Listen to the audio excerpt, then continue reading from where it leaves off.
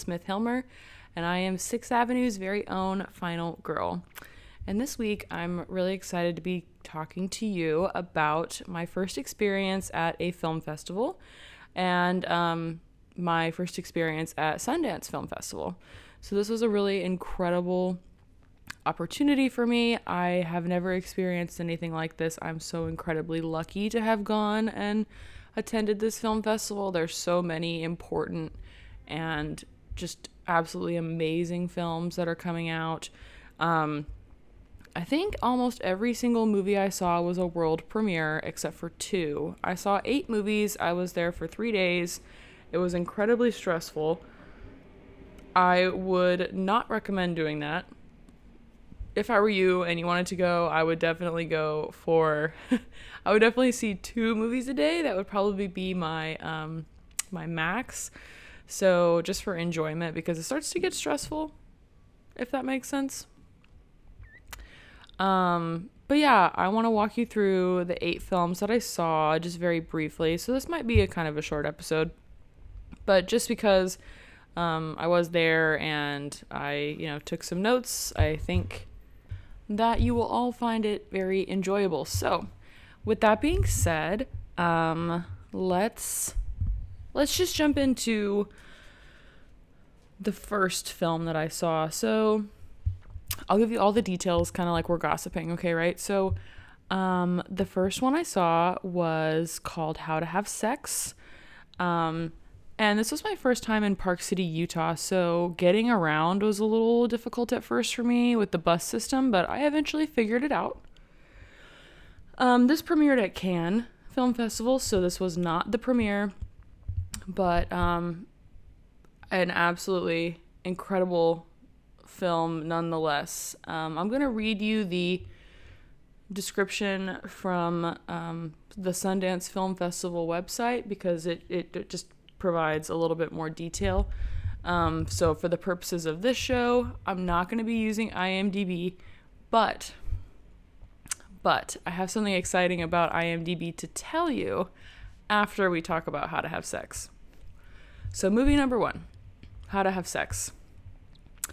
3 British teenage girls go on a rite of passage holiday, drinking, clubbing, and hooking up in what should have been the best summer of their lives. As they dance their way across the Sundance streets of Malia, they find themselves navigating the complexities of sex, consent, and self-discovery. While the girls seem initially equally captivated by the non-stop bacchanal, the film's increasing focus on bubbly, inexperienced Tara, who carefully reconsiders her vacation, her friendships, and herself after a questionably consensual late-night encounter on a beach, turns an incisive viewing experience into a searingly unforgettable one. In her feature debut, Molly Manning Walker embeds a devastatingly honest examination of sexuality and consent within a multifaceted portrait of female friendships, all set against the backdrop of a vivid rendering of alcohol-fueled party culture. Manning Walker's script deftly captures her young protagonist's complicated bond, imparting vulnerabilities and jealousies in dialogue that never feels less than fully authentic. Actress Mia McKenna-Bruce allows us extraordinary access into Tara's shifting, constant emotional state, unmistakably imparting her character's unvoiced trauma and confusion. This film does contain depictions of sexual violence, and while it's not incredibly graphic, it is still graphic nonetheless, and still sad and uncomfortable nonetheless. Molly Manning Walker stayed for a Q&A after, and we spoke to her about the dialogue and everything. The dialogue in this film is so natural. Half of it at times almost doesn't seem like it's scripted, and she kind of confirmed that sometimes it's not. They would have, takes where they would at first say, okay, go by the script, and then they would do it again, and the take would be just, them kind of moving with the lines, but, kind of improvising here and there where they felt like they wanted to or needed to. So that was really interesting to hear. Yes, I will admit that it's one of those movies that really makes you think about yourself, right? So these three, young girls are taking this trip to Malia for the summer, and they're supposed to be having the best, most fun time ever. But there's so much pressure placed on Tara, the main character, from the two other girls that she's with, to lose her virginity and to have sex. And inevitably, she ends up in a position with a boy who's part of another friend group that they meet on their trip, who's staying at the same hotel as them. And unfortunately, he doesn't really give Tara an option. This is what we're talking about when we talk about the beach scene. He doesn't really give Tara an option for what she'd like to do on the beach. And so she spends the rest of the trip in silence and alone, and just like trying to act like everything's normal so that things will go back to normal, so she doesn't have to think about it anymore, which obviously doesn't really work. Those feelings won't just go away. And it's the resolution at the end of the movie is essentially that she tells one of the friends but not the other, and life goes on. And so it kind of felt like, for me, I was a little, I don't want to say disappointed, but I was a little kind of like, I don't know, that sounds a lot like real life, right?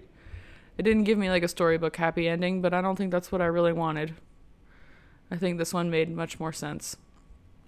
This is also, sorry, I should also say category. This is part of the spotlight category.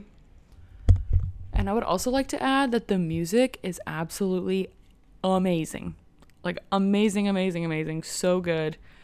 I will say this movie is sometimes hard to watch, but if you get the opportunity to see it, please do. When we talk about the beach scene, we're talking about, the night that Tara is raped on the beach by one of the friends that they met at the hotel.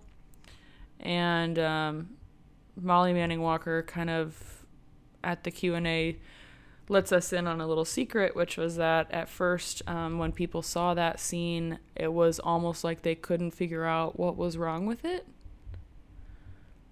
And that was really troubling to hear.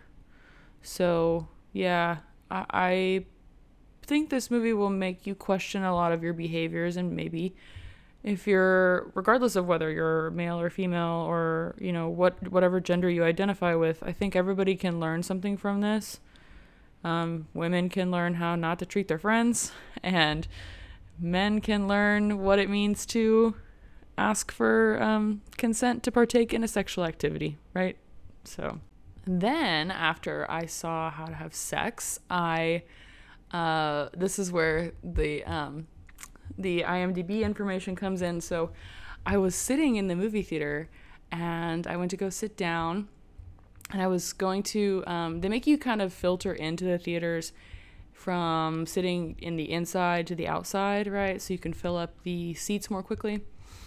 And so I came in, and I went to go sit down, and I noticed that there was a man behind me who, the way the seats were like staggered, it looked like, because I am so tall, that I might have been blocking his view. And so I went to turn around to ask if it was okay if I sat there. And I overheard a conversation between this man and another man who were both behind me. And they were talking about work. Basically, they both had on press passes. And so they started to chat. And when they did, the man behind me says, when asked what he does for work, he just very casually goes, "Oh yeah, I'm the founder and CEO of IMDb." I just want to let that sink in for everybody. So I literally met the person who came up with the idea for the Bible. So let that sink in. Okay, that's pretty fucking cool. Anyway, he was really, really nice. And I don't ask typically to take pictures with people, and I didn't ask this. I didn't ask Mr. Needham either, Colin Needham. I didn't ask him either. My philosophy on photos is that it when you're approaching someone who's famous or approaching someone who's very wealthy, it kind of almost feels like you're just looking for clout to gain by asking for a photo, but it's a much more genuine connection that you can have with that person if you don't ask for one. So I'd love, and next year if I go back to Sundance, which I'd like to go to again, then if I see him again, I can say, hey, I sat next to you last year, and it was a jolly good time.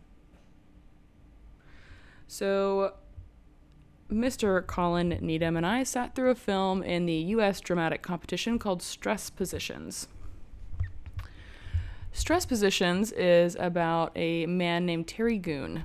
Terry Goon is keeping strict quarantine in his ex-husband's Brooklyn brownstone while caring for his nephew, a 19-year-old model from Morocco named Balul, bedridden in a full leg cast after an electric scooter accident. Unfortunately for Terry, everyone in his life wants to meet the model. Stress Positions is as much a finely tuned time capsule of the frantic fear and formative power of the pandemic as it is a roadmap out of dark places guided by profound humanity. A careful balance between a consistent razor-sharp humor and the development of a distinctive cinematic tone creates a particular mood and energy that is not easily forgotten. Returning to the Sundance Film Festival after her 2021 appearance as writer, director, and star of the episodic My Trip to Spain, Theda Hamill once again proves herself to be a prolific powerhouse with her directorial debut. Hamill's clever script, energetic performance, confident directorial style, and beautifully crafted score come together in an exciting whirl of charisma and social commentary. John Early at Sundance with My Trip to Spain in 2021 and Save Yourselves in 2020 delivers a hilariously tense performance among a talented young cast. Stress Positions at once ratchets up raw nerves and also helps us release them. Stress Positions is very funny. I know it's in the dramatic competition, but oh my god, is it funny. I mean, there were times where the entire theater was laughing. It's essentially, exactly what it is. There's a man named Terry, and him and his husband are getting divorced. He hasn't signed the papers yet, but he's trying to get rid of all of his ex-husband's stuff, right? And his ex-husband has already run off with another younger man, and they're in Germany. And everyone in his life is accusing him of having, a sexual relationship with his nephew, Balul, the model, when in actuality, he really is just sitting with a broken leg in Terry's home, and Terry's taking care of him. He is, it's during COVID is when this film takes place, so the hospitals were full. There wasn't really necessarily anywhere for someone like Balul to get treatment. Like, he basically just had to go home. So this is a funny movie because Terry is trying to keep such a strict quarantine from COVID, and no one else in his life seems to give a fuck about it. I mean, people are constantly coming in and out of his house. People are, bringing things over. People are touching things. People are breaking things. Like, it's just a never-ending, stress-filled, 2 hours. What I will say is that it is also a really powerful story about self-discovery and what it means to determine what you want for yourself in this life and in this world. And I think that is really important. And this was a world premiere. So that was also really, really cool. Okay, so we're still on me being in the first day of the festival. But this is the third film I saw. The third film I saw is called Vini Vidi Vici, and it was the world premiere, part of the World Cinema Dramatic Competition. This is a really, really good good one, okay? This is one of those where you say, I think I've heard this story before. And then it starts to develop more, and then you're like, oh no, oh, this is a much better story. The Maynards and their children live an almost perfect billionaire family life. Amon is a passionate hunter but doesn't shoot animals, as the family's wealth allows them to live totally free from consequences. In this social satire, directors Daniel Husel and Julia Neiman pushed the rich's untouchability to an extreme, revealing the consequences of an unchecked system and the dangers of a world where people are not accountable for their actions. The Maynards cannot be stopped, not by another man's word or journalistic evidence or even the law. Now there's only freedom without limits and impossibilities, no matter the violence. Those with wealth are free to do as they please, and there's nothing anyone can do about it. The Machiavellian family study allows the rich to be as fearsome and violent as they pretend to be kind and giving. This film contains violence and gore. As soon as this one was over, I looked at Kevin and the people next to me and I said, I need a Q&A. I need the directors, Daniel Husel and Julia Neiman, to come up here and atone for their sins. I mean, this was like sinfully good and very, very funny. The opening scene, which I'll reveal to you, is that there's a bicycle race going on. And as I hinted at already, in the description, they don't hunt animals. They hunt people. And so the opening is there's a bike race going on. And you hear a shot fired at a bike rider, and then another shot fired at the same bike rider, and then he falls over the side of the barricade on the side of the mountain to keep him on the road. And Mr. Maynard just comes right up and gets on the bike and takes it and says, I'm recycling. Like, so funny. So funny. But yes, they're hunting people. It's a little difficult to watch. In the Q&A afterwards, we learned that this spent 9 years in production. Because there were so many changes that various, production companies wanted them to make that they just refused to make. And it was important for Daniel and Julia to portray this family as loving, whereas in a typical Eat the Rich family dynamic, the family's not so loving towards another. Let's think about Succession, for example. Like, they're not a loving family, right? But this family is. Like, they genuinely love one another so much, which is so sweet and kind to see. It's actually inspired by a real person.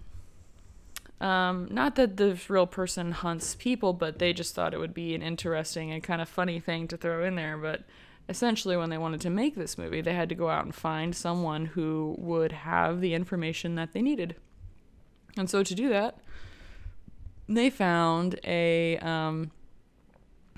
who knows, I'm assuming an executive vice president of Deutsche Bank in Austria. This is an Austrian film, so you will have to watch it with subtitles unless you speak German. But they found this man who agreed to talk to them, and he is, I'm assuming, an executive vice president, but he is from Deutsche Bank. And anyway, he has jets and helicopters, and the crew had, said that they needed one, and he just called and got one for them to use. And, he would be available for questions, and he was always very kind, but, he would always be going somewhere, going to do something. And this man actually did like to hunt, just not people. And he owned some land out in Namibia that he would, take his private jet to and to go hunt on, and, things like that. And what's really funny is, this family in this movie has such a desire to get caught. Like, they actually want to get caught to the point that it's driving them crazy. It's driving them insane that no one will catch them doing these things, which makes it even more hysterical. And, I think some of this went over people's heads because I was in the theater laughing my ass off, and like nobody else in there was laughing with me. So I don't know. Maybe there's something wrong with me. Maybe I'm missing something. I'm not entirely sure.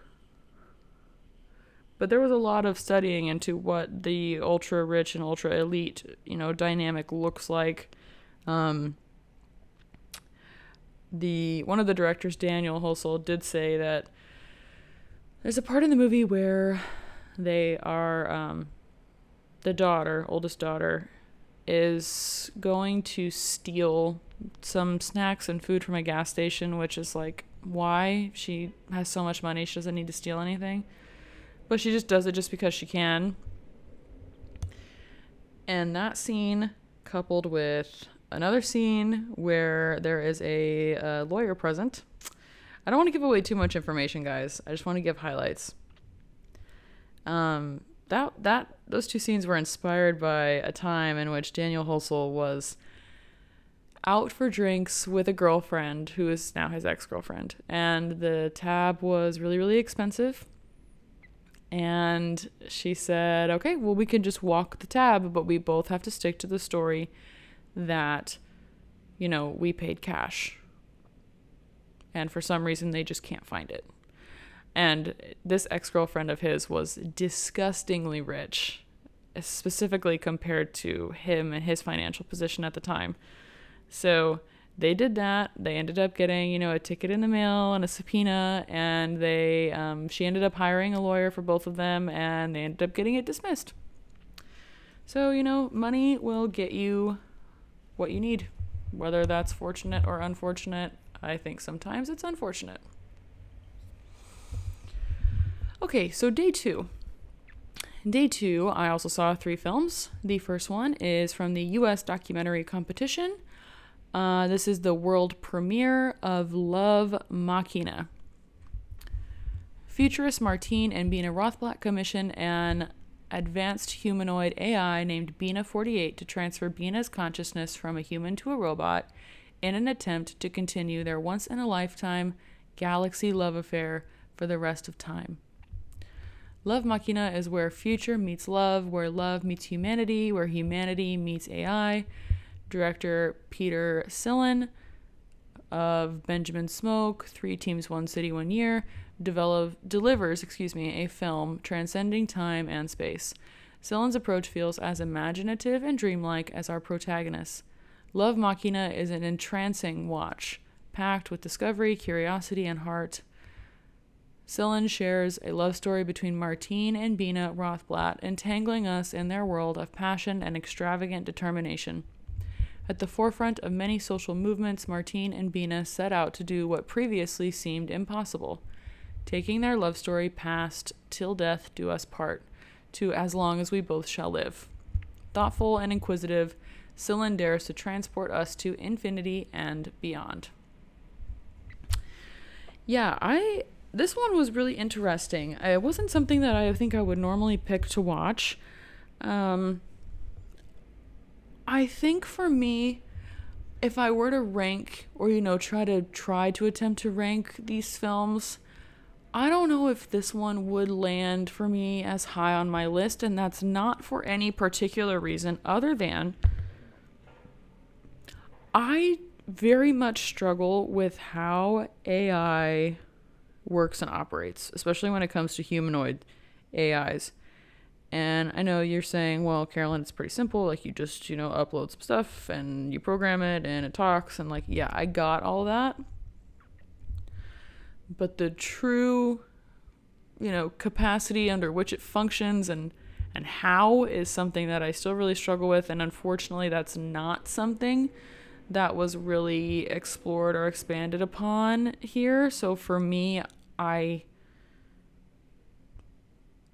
feel like a little bit of it was just kind of lost on me, and I know that that's sad to say, but I did at this, learn a pretty decent amount, I would say, even though, I feel like my basic level understanding isn't great.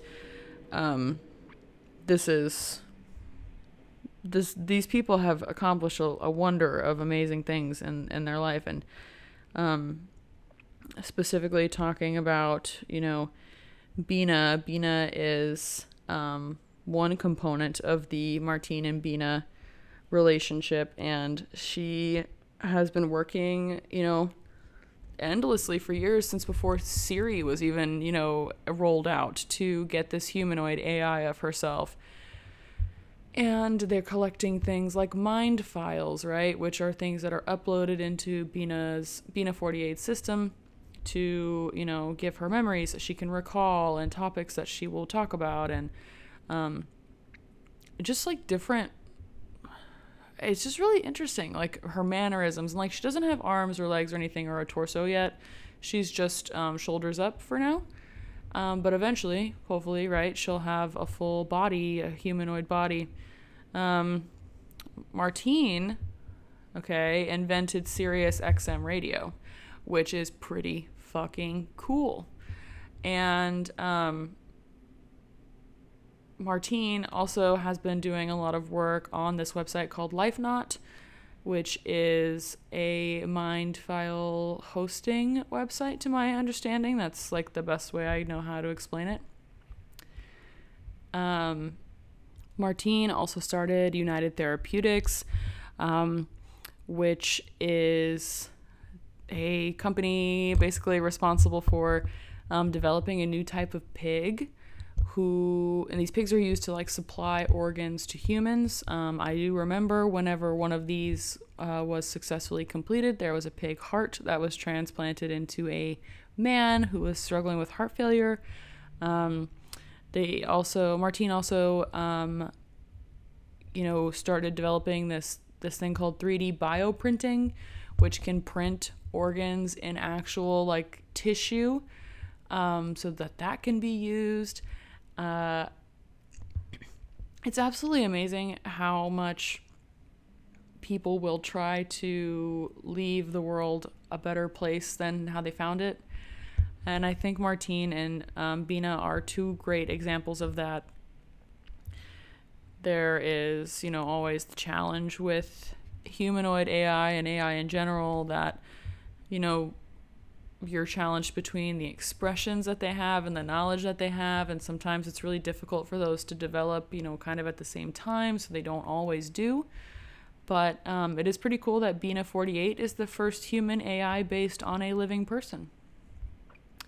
So Bina 48 also was at the stock market, ringing the bell. So no, this was really cool. It was really interesting. Like I said, I think a lot of it's just hard for me because I don't quite understand the intricacies of how it all works. But again, if you have an opportunity to see this film, it was absolutely phenomenal. Looking now to Brief History of a Family from the World Cinema Dramatic Competition. This is the world premiere and my first introduction into modern Chinese cinema. So I really hope that if you get a chance to see this, you will. I don't know exactly how different foreign films approach the market to be on streaming services, but I really hope that this one will end up on somewhere like Mubi or maybe Apple TV. Just absolutely incredible. So, a middle-class family's fate becomes intertwined with their only son's enigmatic new friend in post-one-child policy China, putting unspoken secrets, unmet expectations, and untended emotions under the microscope. After an incident at their private school, Wei, an only son from a middle-class family, and Shu, a quiet, highly perceptive boy, find themselves connected through some mysterious energy that draws them intimately into each other's lives. In his feature debut, writer and director Zhangji Li elegantly unfurls a story where just under the surface of family dinners, polite manners, and daily school and extracurricular activities lies dark truths and hidden yearnings threatening to explode into sight. With an arresting, sharp style and a unique sensitivity to the socioeconomic status of its characters, Brief History of a Family is an exciting new expression of Chinese film on the world stage. After the film, they gave everybody in attendance a beautiful set of chopsticks with like a little, held in like a pamphlet of the film itself. It was absolutely amazing. I have them. I don't think I'll ever use them because I want to keep them. But no, I mean, I'm an only child myself, right? So like a lot of the things in this movie are things that maybe like I would imagine myself feeling like if I was in this situation, although I don't think I would take it as far as Wei does. Essentially, we have Shu, who is like quiet, smart. He kind of wears the same clothes every day. He dresses down. His mom is dead. His dad's an alcoholic. And Wei throws a basketball one day on, like a playground type situation where Shu is doing some pull-ups, and the basketball hits Shu and he falls and he's injured. So Wei takes him to the nurse's office and whatnot, and then invites him over for dinner one day. So he kind of starts to be part of this family over time, and we find out that his dad is abusive, and so there's a night where things come to a head, and essentially Shu's dad does something that results in his own death, and Shu doesn't intervene or like try to save his dad. He just lets him die. So then Wei's family, invites Shu in, and he starts to, wear their clothes and live in the same bedroom as Wei, and he starts to travel, and he's almost like everything that the parents wish that their son Wei was. And so Wei starts to become very jealous and very resentful of Shu, and he's, kind of just trying to live his own life. He's not trying to take anything away from Wei necessarily. It was really, really interesting. There's so much left unsaid in this movie. There's almost as much silence as there is dialogue, which I think is really... I think we could use a lot more of that, right? And there's a lot of use in this of synthesizers for the sound. It was shot in 37 days during COVID, so, it was definitely under some pressure. The film was originally 110 minutes longer than the version that we see now, which is crazy to me. So they had to cut 110 minutes from it, and it's the directors, and the cast did a Q&A after where they're telling us all these things, and they also wanted to highlight to us that I guess in China, which I didn't know this, but there's kind of like a saying, when you say home sweet home, well, they really say that. And so, Wei's family is very welcoming. His mom and dad are, successful and have money, and they make beautiful dinners every night, and they travel, and it's when we talk about home sweet home, we're also kind of talking about the mysteriousness of the home life, right? So that's where we see Shu. He doesn't talk about his home life, right, until somebody asks him. So everybody every day is assuming he's going to go home, and he's going to go home to his family, and he's going to have dinner, and he's going to do his homework, and he's going to go to bed. But that's not the life that he lives, right? He lives a life in fear. He lives a life of abuse. He lives a life that seemingly not any of the other people at his school are also living. So there's also the use of microscopic lenses and slides a lot, and filming through like holes or circular windows, and these are supposed to give insight into what is going on inside rather than like showing violence or showing the outward expression on the outside. So like, for example, if somebody's getting really angry, it will cut to a microscope slide of, veins or whatever, right? And so it's kind of an interesting dynamic, actually, and I think I like it a lot.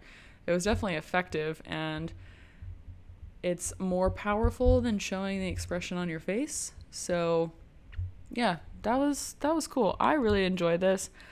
The sound design is absolutely amazing, And if you have a chance to find this, I recommend that you find it and see it as soon as possible. If you can't, don't worry, I'll be on the lookout for it. I'd like to, eventually come back and tell you where to find all these things to watch them. So, yeah, I'll be doing that for you. Now, the only midnight film, which midnight is the, kind of horror category or thriller category or, anything scary category, I was only able to grab tickets to see one.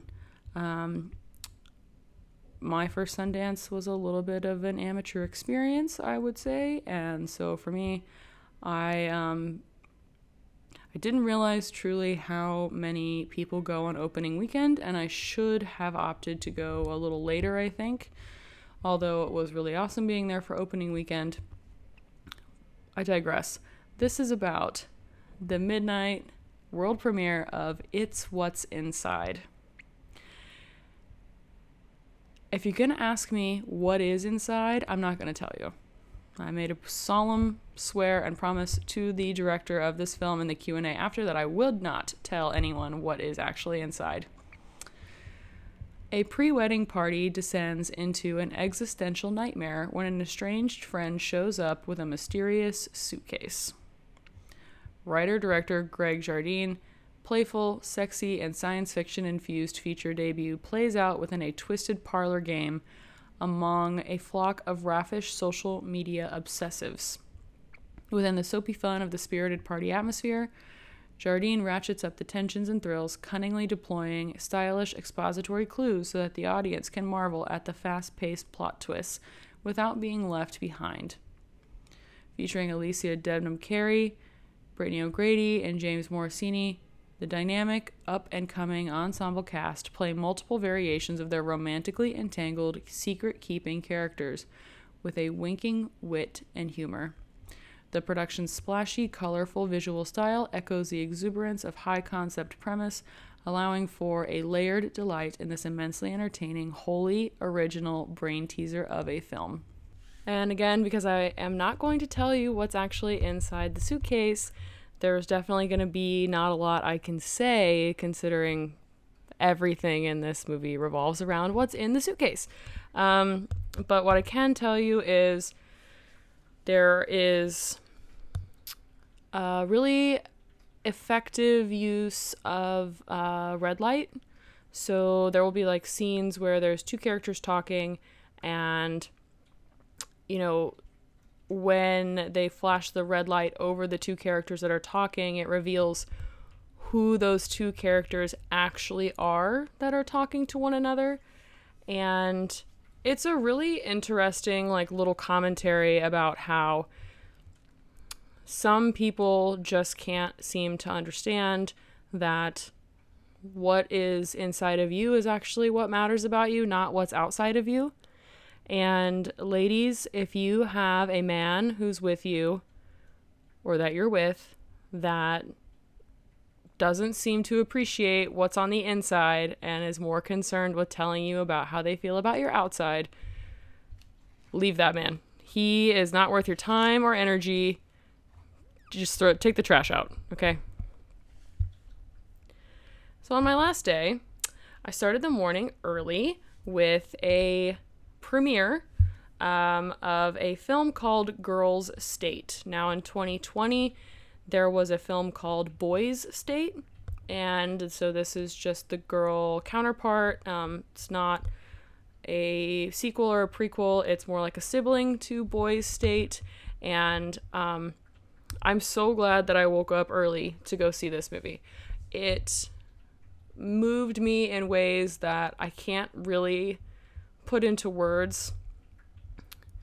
Teenage girls from wildly different backgrounds across Missouri navigate a week-long immersive experiment in American democracy, build a government from the ground up, and reimagine what it means to govern.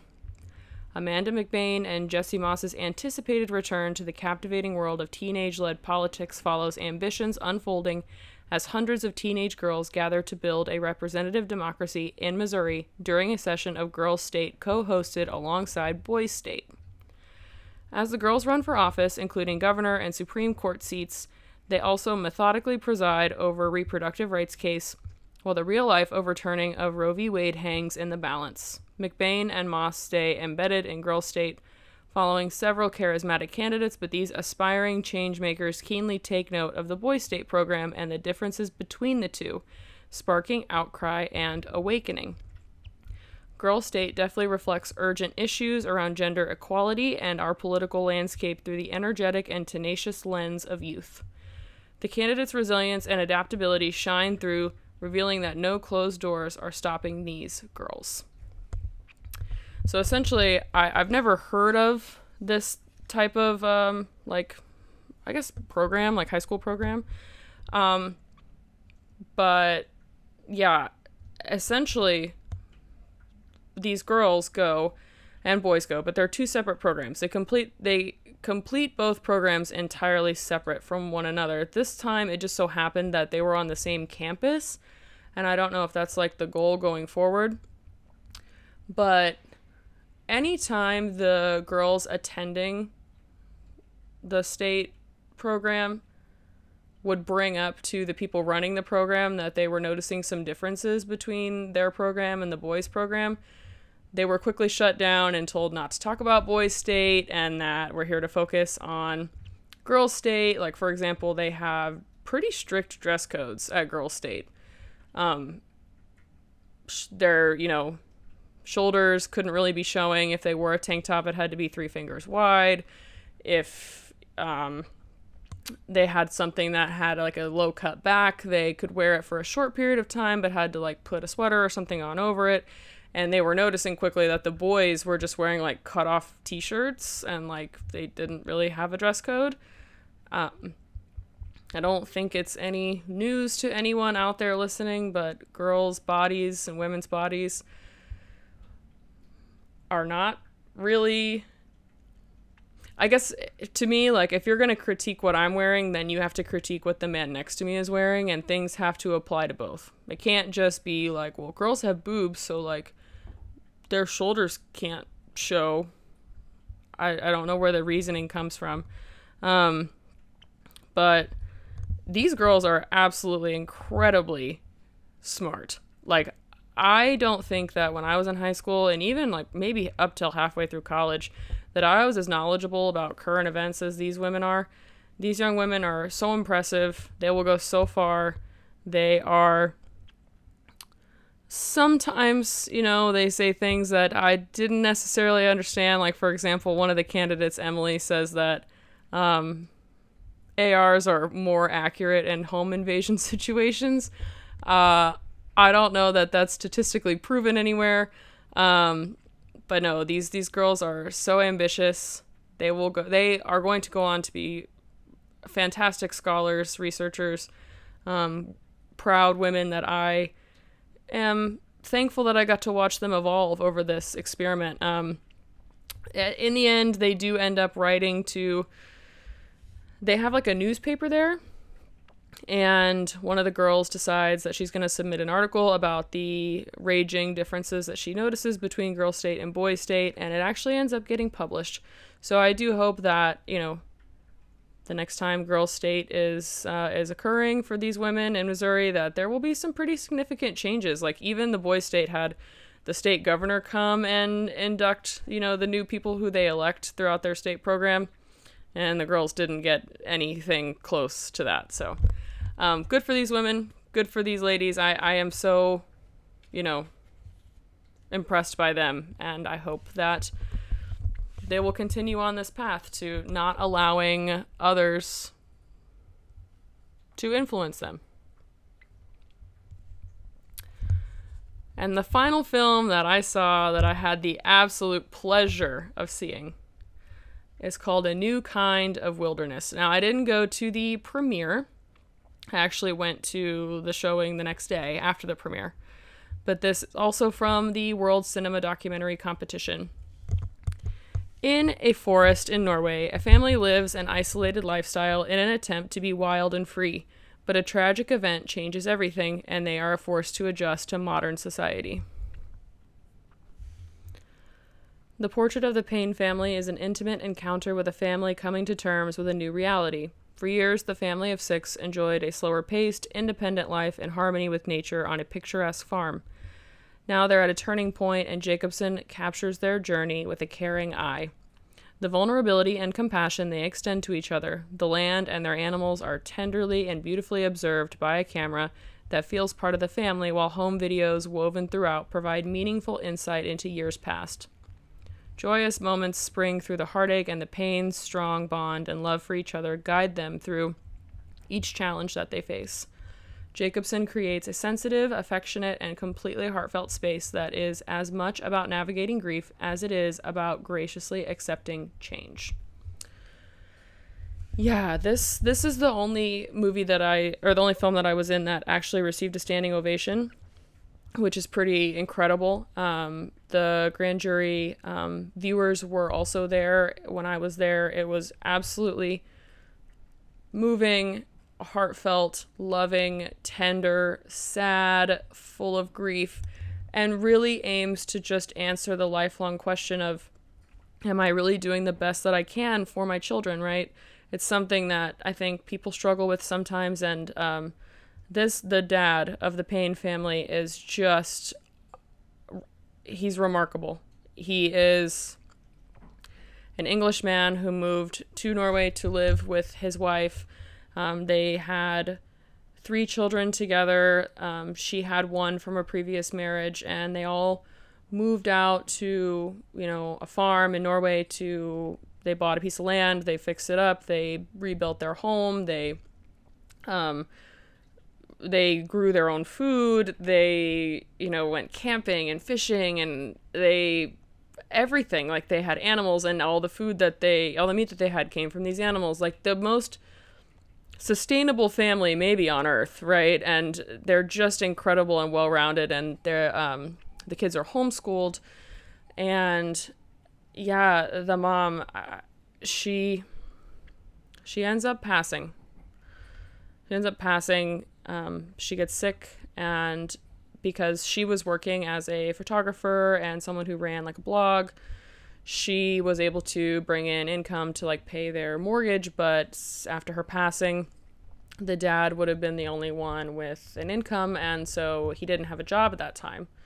So they ended up having to sell their farm that they built completely on their own, and moving somewhere else, closer to a city. The kids had to go, enroll in school and in daycare, and the dad doesn't really have strong ties to Norway, but, it was his wife's, one of her dying wishes that he really try to make it work, and he really tried to stay in Norway so that that's where their kids could grow up. And it is so beautiful. The whole family ended up being at the Q&A after, and there are such beautiful people inside, outside, absolutely warriors of, leaving everything they've ever known behind and starting over somewhere new, which is one of the hardest things that you could do, right? Making friends, not ever having been in a school institution before, like knowing what to do or how to act, or, they're given iPads, right? Well, the kids have never had iPads, and part of the curriculum's that they have to watch TV, but they've never watched TV. So it's absolutely remarkable to watch these people evolve, and how, their father is just so full of love. They're so full of life. They're so committed to making the family bond, work. And it's beautiful. It's so beautiful. After the screening, they actually handed us out like a Polaroid style photo of one of their sons, and it says "A New Kind of Wilderness" on it, and I will treasure that for the rest of my life. It was an incredibly special experience. And after I left this showing, actually, I was leaving the theater, and I bumped into Martine Rothblatt, which was really crazy. So she, again, is the founder of Sirius XM Radio, and I guess her film had a screening in the same theater maybe after the one that I saw, and so she was there for Q&A, and really, really great to run into her. She's she's the smartest person, okay? She just is. But anyway, guys, that's my Sundance recap. I enjoyed my time very much, and I can't wait to go back. I do hope that you will take time to watch some of these films if you're able to access them. I will continue to look to, see what gets posted and where, if I find anything. I do have 3 more movies that I purchased online showings for, which will take place from today through the 28th. So I will give a small recap of those the next episode, and I really hope you enjoyed this and maybe ignited a small spark for a film that you maybe didn't have before. Just a reminder before I go that The Final Girl on 6th Ave is part of the incredible Morbidly Beautiful network. Morbidly Beautiful is your home for horror. If you love horror in any way, shape, or form, then you are welcome at Morbidly Beautiful. You can find my podcast and many others like it, such as All American Spook Show and Not Your Final Girl, as well as insightful film reviews and so much more. So head on over to morbidlybeautiful.com to check it all out and show us some love. You can find this podcast on Google Podcasts, Apple Podcasts, Spotify, Stitcher, Amazon Music, and Pocket Casts. If you enjoyed the show, it would mean the world to me if you left me a 5-star review and subscribe to the show wherever you get your podcasts. For any questions, comments, concerns, suggestions, or requests, you can email me at finalgirlon6@gmail.com, or you can send me a message on Instagram at finalgirlon6. Thank you so much for listening. Hope you enjoyed the show. And I will talk to you in 2 weeks. Never forget that I am 6th Avenue's very own Final Girl. Bye!